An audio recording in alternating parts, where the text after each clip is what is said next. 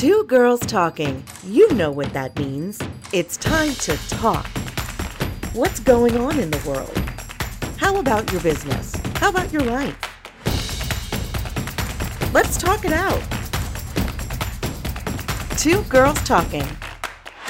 Hey everyone, it's Ashley. And I'm Anna, and I am so psyched for this conversation today because our guest is a dear friend and colleague, Gresham Harkless. His titles are numerous. There's business owner, website designer, creator. His companies include Blue 16 Media, which is his digital marketing company, and CB Nation, which is a collection of blogs, podcasts, and videos for the business community.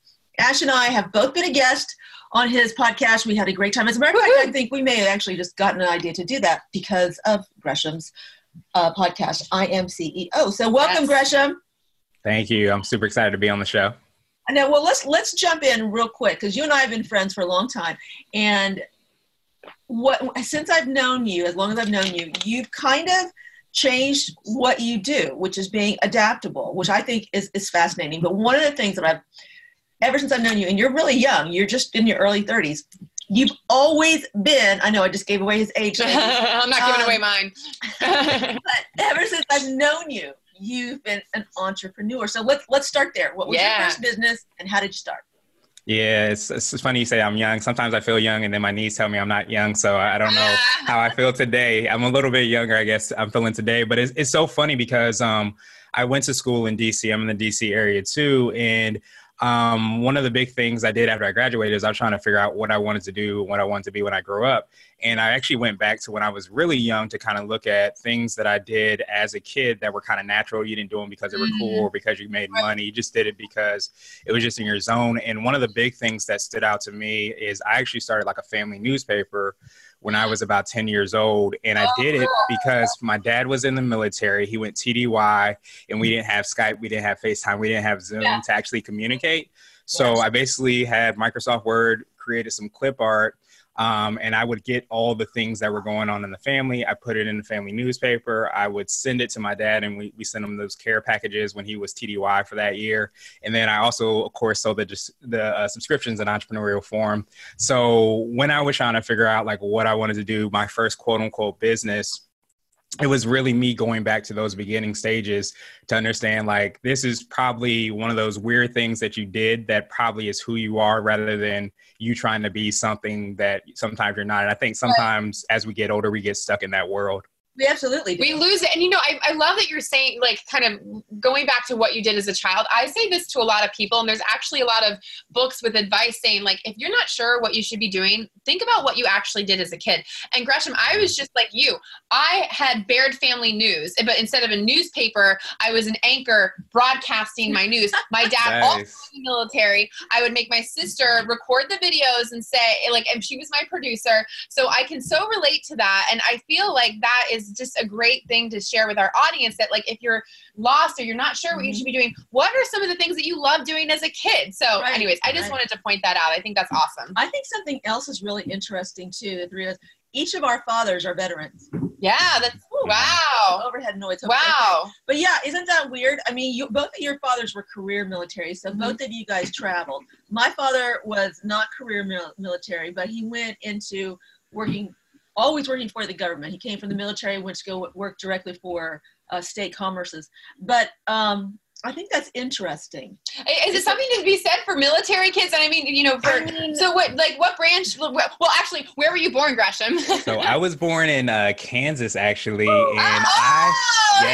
Yes, exactly. That's why we linked, because I know you're a huge KU fan. My dad was at Fort Leavenworth there. Yep. So I don't know too much. I know I was born in Wichita. I was literally there probably for about 2 or 3 years, and then I moved to Vegas. I actually am not your typical military kid because I've been in Virginia for most of my life since I was about 5 or 6. So I lucked out a lot. But I was in Kansas for about 2 or 3 years, then went to Vegas. I think I was there for preschool for about a year or so, and then we moved to Virginia, been here ever since. Do you think being a military kid makes you kind of, I don't know, there's something to be said for in your like the first 5 years of life, moving around everywhere, which is something that I did, and being adaptable and being able to change and being able to make friends really quickly, being able to network. I think you're amazing at all of that. So there's maybe something to be said for being a military kid. And like, I was born in Germany, then we moved to DC, then we moved to California, then we moved back to DC. And this was all before I turned 5 years old. But is like, maybe that our entrepreneurial spirit comes a little bit from our lifestyle as kids. I don't know. You know what's so funny is because I think a lot of times, you become who your environment is. And I don't know if I developed that when I was younger, but I do know this because my parents are both from South Carolina, and small town. Most of my aunts and uncles and stuff are still there in South Carolina. But I remember, and one of the things that I remember my mom telling me a lot is pushing me to try new things, to go to different places, because they had experienced that. They had done that in the military. They were in Germany, I think, for 2 years before I was born. So a lot of those things I may not have had myself and developed, but I think my parents who had experienced that definitely pushed me towards that. I love that. So cool. So let's talk about where you are now, Gresham. You are an entrepreneur on multiple different levels. You have CB Nation, your podcast, I Am CEO. You have Blue 16 Media. How do you keep this all running smoothly? And I'm also curious, like, so you started something and then you were like, hey, let me start something else and let me start something else. So do you feel like you're kind of a serial entrepreneur?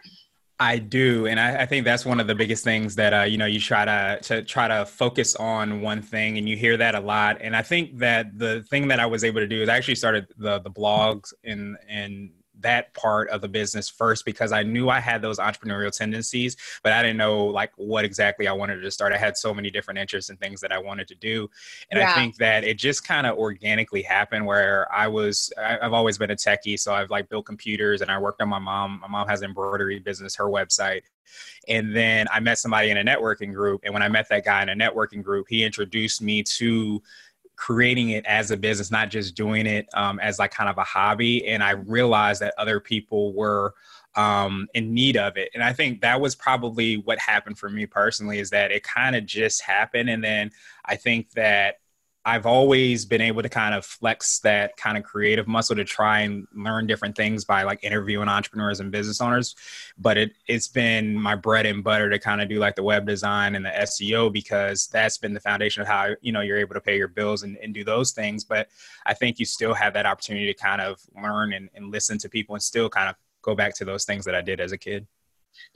It's interesting you were talking about how we were serial entrepreneurs, and Ash and I are not, although we do a lot of different types of things. I have a lot of ideas. Like, it's interesting. I feel like I would be a serial entrepreneur if I actually had the courage. Well, time and courage. So, I think that that's something that you obviously have, Gresham. So can you talk a little bit about like, I do think that we are serial entrepreneurs. Like we're full of ideas.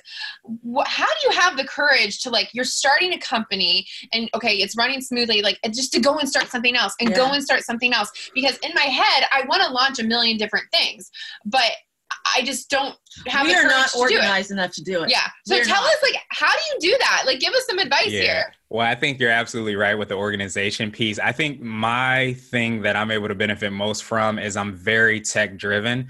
So with this kind of influx of technology and all these different tools and I'm always looking for different tools. I'm always thinking about how can I be more efficient? How can I be more effective? And even with the Blue 16 Media and CB Nation, one of the reasons I've been able to balance the two is that they're both kind of intertwined. I'm on each level working with entrepreneurs and business owners. So whether I'm covering them or I'm providing them services, it's kind of like that same community. And so that's what I've been able to do is kind of find that overall vein or theme that's consistent in my life and been able to kind of create things around that. But I mean, I'm super jealous of you guys as well too, because I think the thing that I struggle with most is the focus aspect. So I have to tell myself on a regular basis that it's a marathon. And even though I have, those 50, 60, 100, maybe 200 ideas.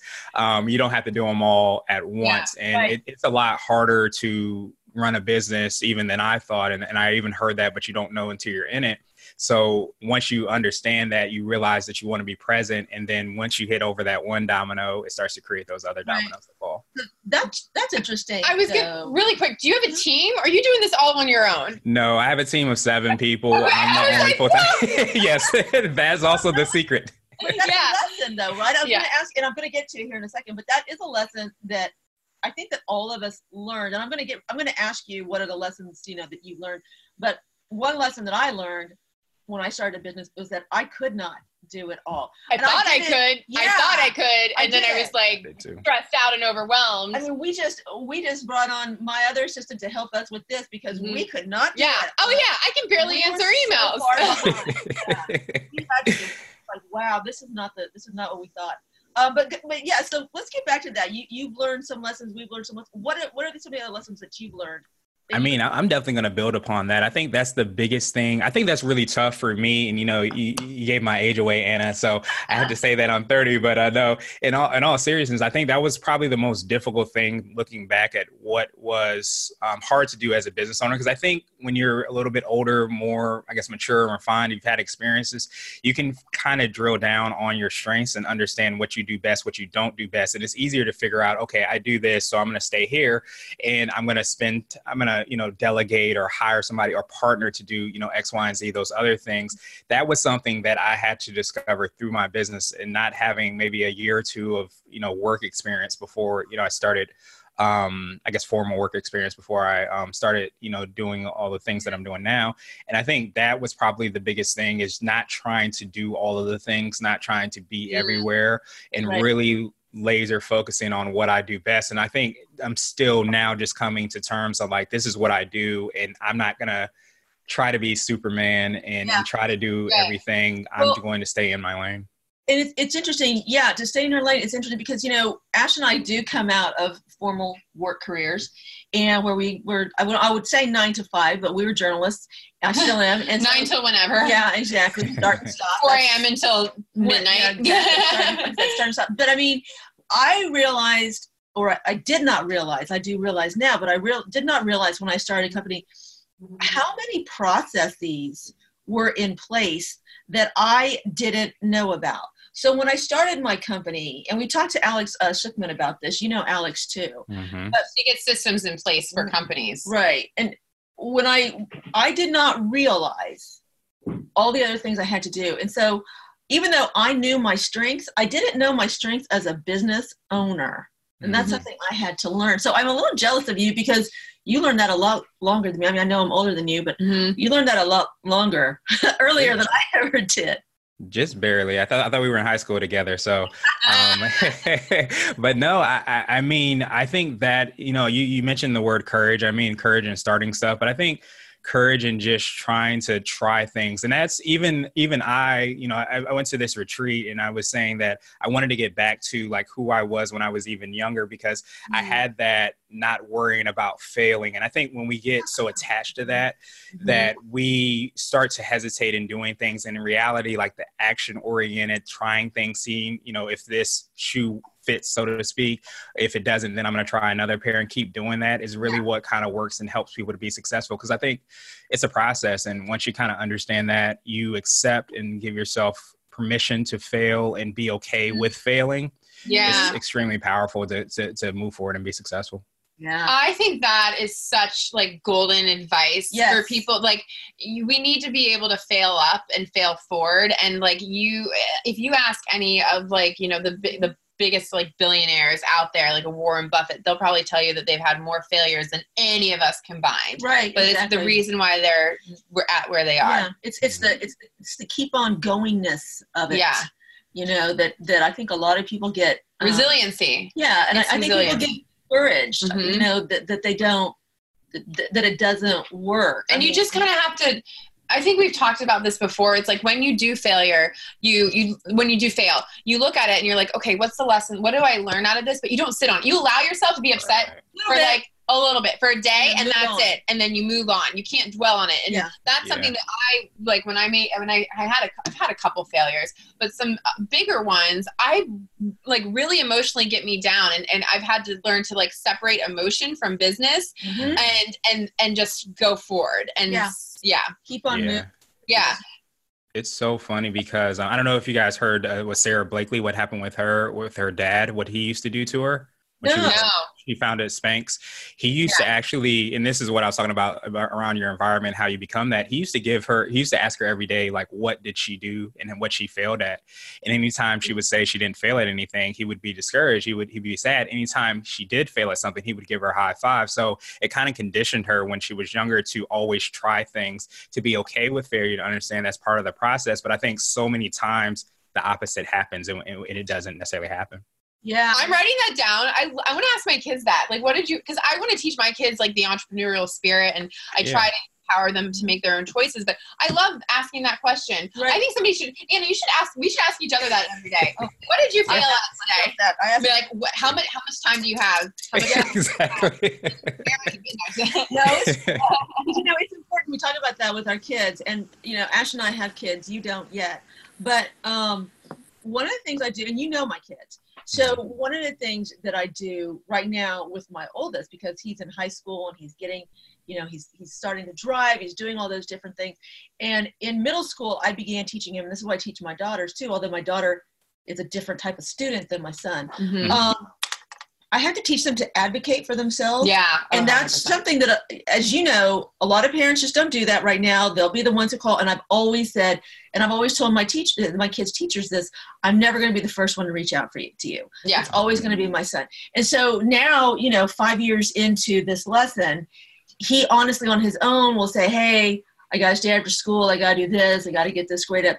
Now, those are just little itty bitty triumphs I see. I mean, he may just see that it's his mom bugging him, and I am, but I also see it as a little bit of a triumph, because I also see that we as parents have a responsibility to put a productive individual into the world. Yeah, and you're setting him up for success. Right, and so I think that exactly what you said about failures and being okay to fail. Mm-hmm. Okay to fail. Yeah, I love that. Okay, so speaking of failure, let's talk about some, starting, running, owning a business. It is not glitzy. So anybody who's like listening and thinking like, oh, it's going to be the good life. It is not. I mean, it's rewarding. It's worth it. I would never be doing anything else.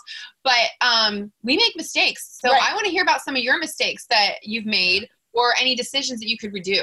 Yeah, it's so funny when we were talking about failure. Like, probably, I don't know if it's my biggest failure, but definitely a failure. I started in between graduating. So I was an English major. I wanted to be a journalism major because I've always loved journalism and stories and things like that. But I ended up being an English major. And probably, I think my senior year, I started an editing business called Exemplary Editing. It's a whole writing, and then I would edit all the resumes and essays and all those things. And I remember this should probably been the first red flag is I sent out an email to announce my business, and I had a bunch of editing mistakes in it. Oh God, that's I know. We've all been there. We've all been there. Exactly. It happens. Yeah. Yes.